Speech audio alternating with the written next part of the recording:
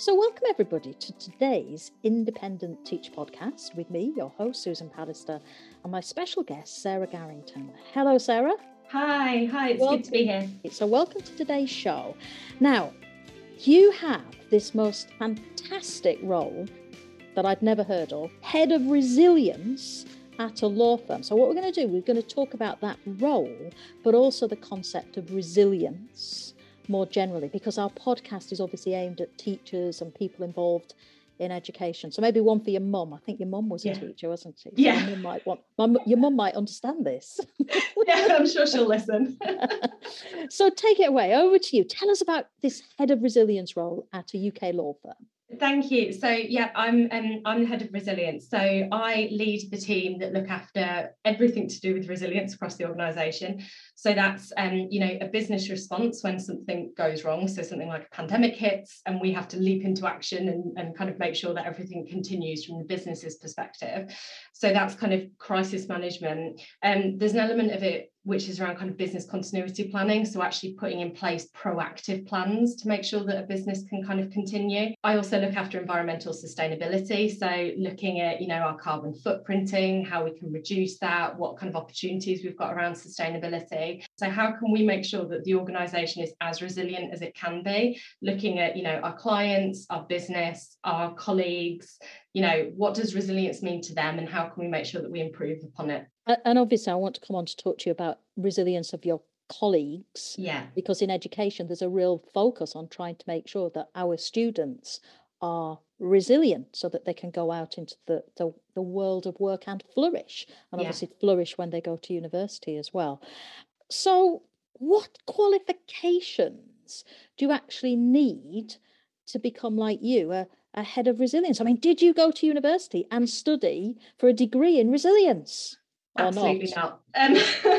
So I am currently studying for a degree in resilience. However, I began my kind of career after school as an actor. So I went to drama school. I went and did that for a few years, having left drama school. And I think that does actually play a part in resilience because, it sounds very harsh, but there was a lot of kind of, you walk into an audition room and people go, no, too blonde, too tall, too whatever, and you kind of asked to leave straight away before you've even really opened your mouth. There's definitely, that was a learning curve in regards to kind of your own resilience. It was very strange sometimes walking into audition rooms and seeing, a group of 10 other women that all look very similar to you. It's a bit unnerving. But I think that definitely taught me a lot about kind of personal resilience. You can get kind of industry specific qualifications to kind of have this role. There's lots of kind of professional bodies out there, but there are degrees, you can go and get that, but it's absolutely not necessary to kind of come into this role. As you can see from me, it's very much an open industry that's open to a lot of people. So is it more about the skills you have that will make you a really good head of resilience? And if so, what skills do you think that you've got that make you the right person for that kind of role? Yeah, so I think the main skills are all around kind of relationship building. It's about people kind of feeling open that they can come and talk to you and say something doesn't feel quite right. I'm not sure what to do about it, but I think something's not right. It's also about kind of having really good communication skills. Unfortunately, a lot of kind of what we're trying to implement, is very much on the back kind of burner for people. A lot of people think, supporting their clients and all this sort of stuff comes first, and absolutely it does. But that's not sustainable unless you've kind of taken care of your own resilience first. I also think that having a really calm head is obviously very helpful. So, things like when the pandemic did hit, leading an organisation and being open and there for people that are often quite senior to just call you up, not really sure what they should do, who they should talk to, where they should go for information, and just being there to kind of calmly lead them through the situation, I think is really, really important as well. So keeping calm head when everyone else is kind of not able to do that is very, very important in the role. I was talking to somebody this morning and we were discussing about teaching and young people going into teaching and suffering from burnout, and leaving the profession because they are absolutely exhausted, particularly given the pandemic. Yeah. And we don't have heads of resilience, right? We don't have somebody in your role Yeah. to help and support them. What would your advice be to schools and people who are teaching at the moment? They came to you and they said, you know what, I'm going to leave because I can't cope with this Yeah. job. I do think that's a real kind of problem, not only across education, but across kind of a number of sectors. And, one of the pieces of advice that I always give to people is to make sure that they understand where their outlet is. So what I mean by that is, how do you deal with your own stress, and what mechanisms can you employ to give yourself some downtime? I think sometimes it's really important, even if it's just 2 seconds for a change of scenery, for instance. So I think, everyone gets stressed. I get stressed. And one of the things that I do is I'll just go and boil the kettle, just make a cup of coffee, make a cup of tea, and then just come back to my desk. And just having that 2-minute kind of change of scenery, bit of a kind of break, allows me to kind of reset. And I think that's what's really important. So it's kind of understanding what are the things that you can do to kind of help yourself reset a little bit. I also try and encourage people to actually think, will thinking about this make it better?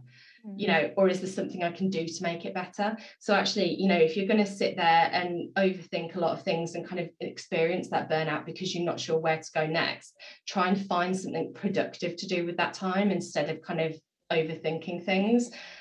So again, that's really key for me. It's actually finding that outlet and finding that actual proactive thing that you can do to kind of make sure that you're getting your downtime, but also you're kind of dealing with one of the things that you're worrying about, one of the things that you're feeling is overwhelming. It's also really important to actually accept that you're feeling that way. I think a lot of people try to battle through, and actually, taking that moment to say, I'm feeling overwhelmed, so I am going to, in my case, boil the kettle, or take a bath, go for a run, read a book, do whatever kind of works for you, even if it's just 5 minutes of your day. I think is very important, because actually, if you are trying to battle through a lot of these kind of feelings, sometimes it's not going to kind of improve the situation. It's just kind of going to compound it and make it a bit worse, I think. So yeah, having that outlet, using your time proactively, and accepting you feel that way so you can actually do something about it, I think is really, really important.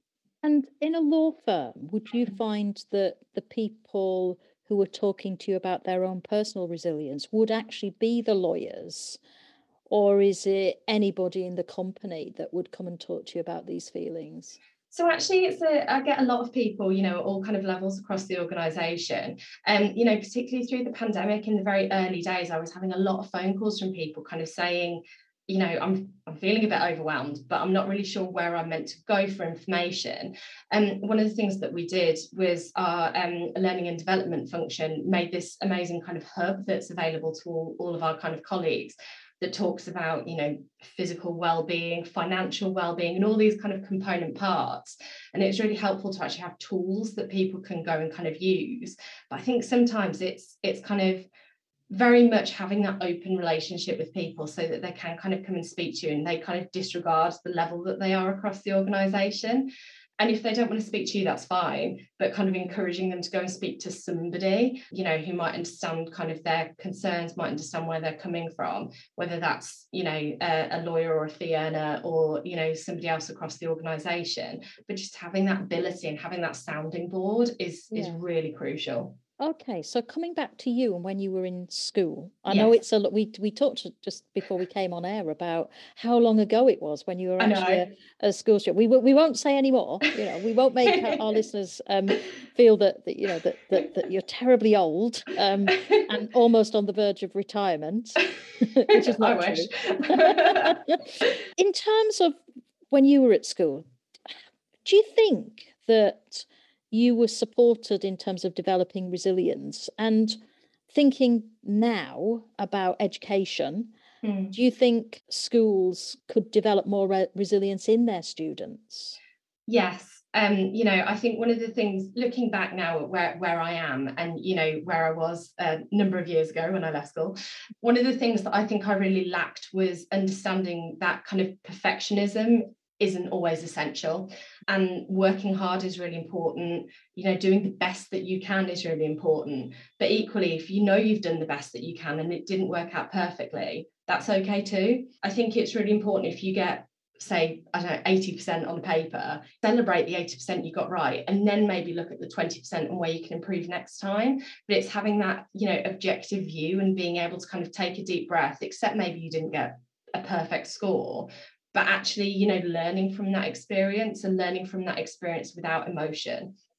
And I think that was one of the things that I struggled with, actually, to a degree throughout school. And I think, having a really demanding school environment is important for people's development, but I think it has to come with that balance of, understanding that as long as you've done your best, that's all that's needed for now. And, we can continue to kind of develop people's kind of grades where they're maybe not as confident in one subject over another.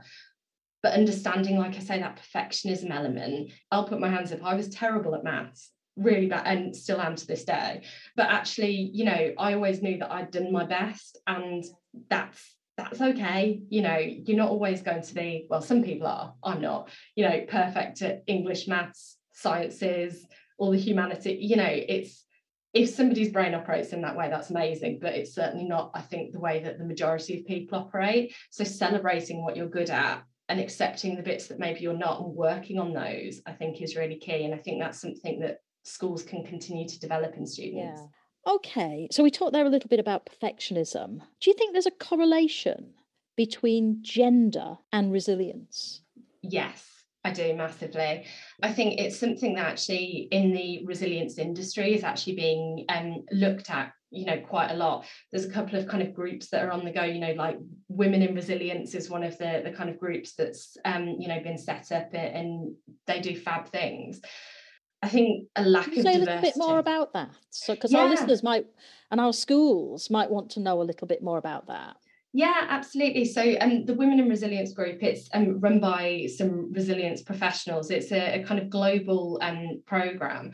They do webinars, they do face-to-face events, they do podcasts themselves. So there's loads that they do. And, there's studies out there that talk about women maybe being more caregivers than kind of men. And I think that while we're still trying to work on this kind of gender equality piece, that there's a lot of kind of opportunities for actually, women to step up and not only improve their own resilience, but also kind of to work with maybe some of the men in the room to kind of develop more allies across the kind of resilience space. One of the things that I think is really, really important from a resilience perspective that maybe women aren't so comfortable with maybe is actually, silly things like speaking up in meetings. And, if you're interrupted, making sure that you're actually coming back and saying, no, you interrupted me, this is the point I was going to make.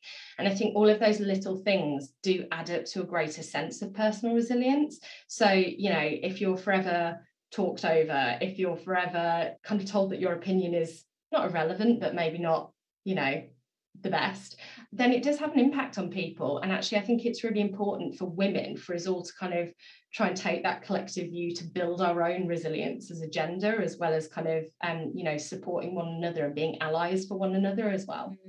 Good points there. So what I want to do now is to give you a number of scenarios. I'm going to put you to the test now.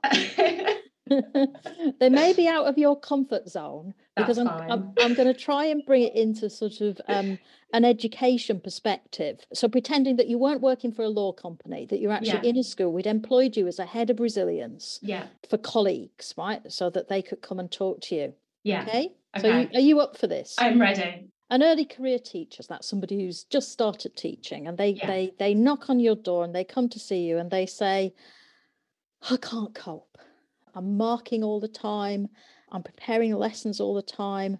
I have no work-life balance. I think I've got to leave. I've got to find a different job. What would you say to them? So again, I think it's that carving out time for you. It's completely unsustainable for everyone to work 24/7. And I know that the temptation is often there, except that your to-do list will always have something on it. And actually, like I say, carve out time for you. So whether it is that, once a week you read a book for an hour, or, you do go to the gym or do something like this, it doesn't have to be active if you don't want it to. It can be watching Netflix for an hour. but actually making sure that you do carve out that time for you, because it is very much unsustainable for an individual to keep up that balance between, you know, working and working and working with no downtime whatsoever.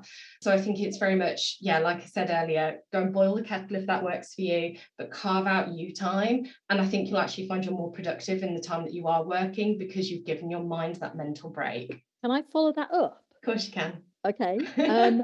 What if I were to say to some people, no, I'm not, you know, they keep asking me because I'm a newly qualified teacher or an early career teacher, and they keep asking me to do things and I keep saying yes.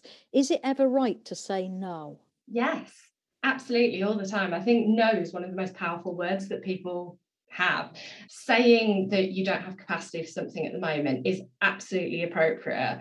I think there's almost an art to saying the word no. And I think, you know, sometimes people be a bit cheeky. So if you always preface no with, I'd love to, but would you love to? Just say no, just say you don't have time for it, because I think you'll find that actually people learn your boundaries as well. Mm-hmm.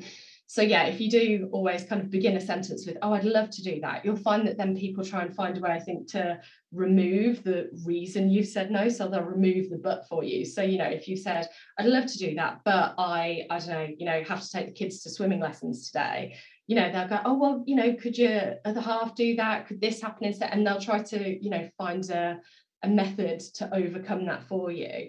And just sometimes saying, I'm sorry, no, is absolutely fine, and just embrace it and accept it. And I think that that's a very powerful tool and will help you reset that, you know, that work-life balance as well.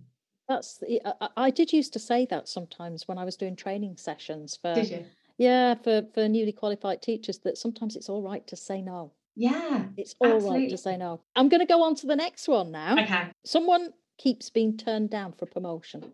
What would you say? I suppose it's dealing with failure, isn't it? What would you say to them? Yeah, I think it goes back to that point I was making earlier about kind of resilience, in that, you know, maybe ask for feedback and come at the feedback in a non-emotive way. So, you know, why didn't you get the promotion? If it's something you can work on, perfect. You know, you've got that feedback, you can go away and work on that. If it's something that maybe you can't work on, that's not within your gift to influence, then again, is it the right promotion for you? Do you need to maybe look at other opportunities that the kind of might be across the organisation? And I think sometimes, you know, if the feedback is just always somebody else was more qualified or somebody else is maybe the favourite, is it the right organisation for you generally? And I think, you know, like I said, being able to come at it without that emotional view, you know, it's a really upsetting thing. I know it is not getting, you know, the progression that people want, but actually, yeah, take a deep breath, kind of ask for that feedback. And when you're ready, look at it and see if there is something that you can learn. But don't be afraid, you know, going back to the art of saying no, don't be afraid to also say, maybe this organisation isn't for me. And, you know, I've learned everything that I can here, but to, you know, have the next step in my own career progression or just general, you know, personal progression, maybe I need to, you know, explore an opportunity somewhere else. And I think that there's a view, isn't there, that it's almost like a failure to actually say that decision didn't work out for me. You know, and I don't think there is. I think there's always things that we can learn from things, but actually let's look at what another opportunity can kind of bring us, and actually, you know, accepting, you know, yeah, that decision didn't work out for me, but that's okay. Let's move on and look at something else that we can do. So I think it's, yeah, there's a number of things, but having that moment of emotion is fine. Yeah. Deal with it and then look at it kind of with that non-emotive view. Do you come across imposter syndrome quite a bit in your job?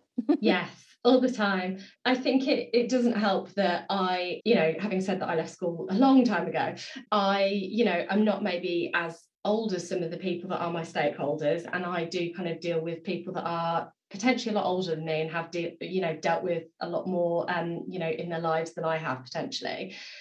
And I think that sometimes yeah, having that moment of actually, no, I do know what I'm talking about. You know, I do have a seat at the table is something that I try to remind myself quite a lot. So yes, imposter syndrome is natural and normal, but I think, again, being able to kind of remind yourself of the reason that you're kind of in that position and giving that advice is absolutely critical. And we were talking before we came on air about this idea about when you're feeling really down and emotional. Yeah. How long you should feel down and emotional. Can you just talk about that? Yeah, of course. So I think it depends on the person, some people need a couple of days, some people need a couple of hours, some people need a couple of weeks. But I think that actually, take the time that you need and allow yourself to have that time, but then actually just kind of, take that deep breath and kind of say, no, I've dealt with that now, let's move on.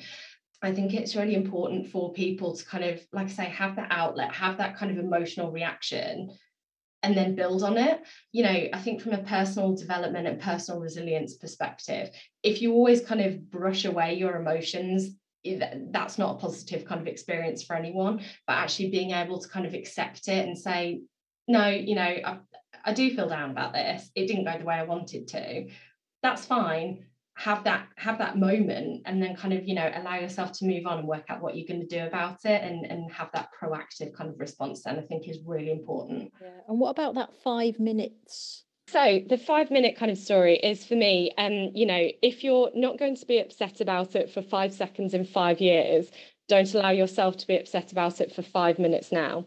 So it's having that, moment of kind of perspective, I think, on how big is the problem that's just happened to you, and how much do you need to kind of worry about it now, and also kind of how productive is worrying about it actually going to be. So I think sometimes it's really important to chew over things and really think about things, but other times it's actually not productive at all to do that. And it's, again, having that perspective and that balance, and being able to kind of take that deep breath and again, move on with kind of what's happened and learn from the experience is really key, and something that I think a lot of people struggle with sometimes. And that's okay as well. I will also say that none of this is, it's a journey, it's not a destination, that none of this is something that one day you wake up and go, oh, I'm resilient now. It's something that everyone needs to work on all the time. Okay, I've got one last scenario for you. Okay. Get my bit of paper here. I'm going to be daring and brave here. What do you do if somebody knocks on your door and says, I can't stand my boss? Yeah, that's a difficult one. I think it's working out why. Some things, again, can be something that you can work on. It could be that you feel that you and your boss don't communicate well with each other. It could be that, you and your boss actually have very different views and ethics and things. I know there's been a lot of people, or I've been reading a lot actually, over the course of the pandemic, particularly when it was kind of, in the initial lockdown phases, where people were saying things like, oh yeah, so and so's breaking all the lockdown rules, and that kind of goes against my morals and my ethics. And sometimes things like that are completely unsurmountable. And actually, you again need to make that decision as an individual to say, how material is this to me? Do I need to, again, move organisation? Is it something that actually the manager needs to hear for themselves, and actually, they need to work out that that's not appropriate in a workplace environment, so they need to kind of have that feedback. But also I think it's, actually see, is there something that you can do to work upon? So, if it is a communication barrier, for instance, then I think it's really easy to just have a kind of, well, it's not easy, but have a conversation to actually say, how can we improve upon this? I really like it when you do this, write me a list, but I don't like it when you send me 18 emails at 5 o'clock on a Friday, expecting them to be done by 9 o'clock on Monday. And actually just being able to have an open conversation. I think that transparency is something that a lot of kind of organizations and people actually will find benefits them. So having that kind of open, transparent relationship and conversation is critical. But like I said, if it's something that actually you as a person go, that's something that we can't get past, either consider, if you do want to kind of raise something within the organization, say, actually, my manager does these things and they're not okay. Or again, just kind of look at, are there other opportunities in the organization, other kind of managers you could have, or again, other roles kind of out there for you. I think one of the things that I always try to kind of remind people of, and I say this more in a personal sense than, a kind of work sense, obviously, but, sometimes actually you're not married to a job, you're not married to a role, to an organization. So actually having that moment where you can kind of go, actually, this isn't serving me. It's meant to be a two-way relationship. This isn't serving me. This isn't giving me what I need. accept it and do find something else that, will make you happier at the end of the day. So yeah, lots to consider there, I think, for somebody that doesn't like their manager. The reason why I bring that up is that as I do this podcast, I meet more and more people who say that they struggle with their line managers. Yeah. And they don't feel sometimes that they can speak to them. Yeah. And schools don't always have the infrastructures in place to help and support them. I think it's really important though, just being able to talk about it to somebody that actually understands. So it's great having somebody maybe at home that you can talk to about it, or a friend, or a family member. But actually sometimes having a colleague that you can talk to, I think, helps, and somebody that actually understands who that person is, and sometimes will validate you and say, yeah, no, they're awful, but other times might be able to actually say, actually, I think you were maybe overreacting and this is the reason why. Find somebody you can talk to about it, I think is really kind of important. In my podcast, I always have a question at the end, just to round things off. And what I've got for you is, if you had to write a Dear Me letter to your 16-year-old self, what advice would you give to younger Sarah? So I think for me, I will quite happily put my hands up and admit that I was maybe a bit of a terror at school. So I think for me, it's very much about, I didn't understand that tenacity and stubbornness are two different things. And I would have loved to have kind of had that when I was younger. So actually, there's a place for a different personality. There's a place for me to be stubborn and actually put my foot down on things. But actually sometimes, understanding that, going for the right thing and being tenacious and knowing that it's the right thing to do is different to putting my foot down just because I'm maybe slightly opinionated and thought that I knew what was best when I was 16.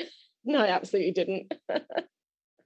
So I think that would be in it. And I think also going back to what we were saying about perfectionism, appreciating that you can't excel at everything. And a key part of leadership and personal resilience is actually understanding that there are other people that are better at things than you are.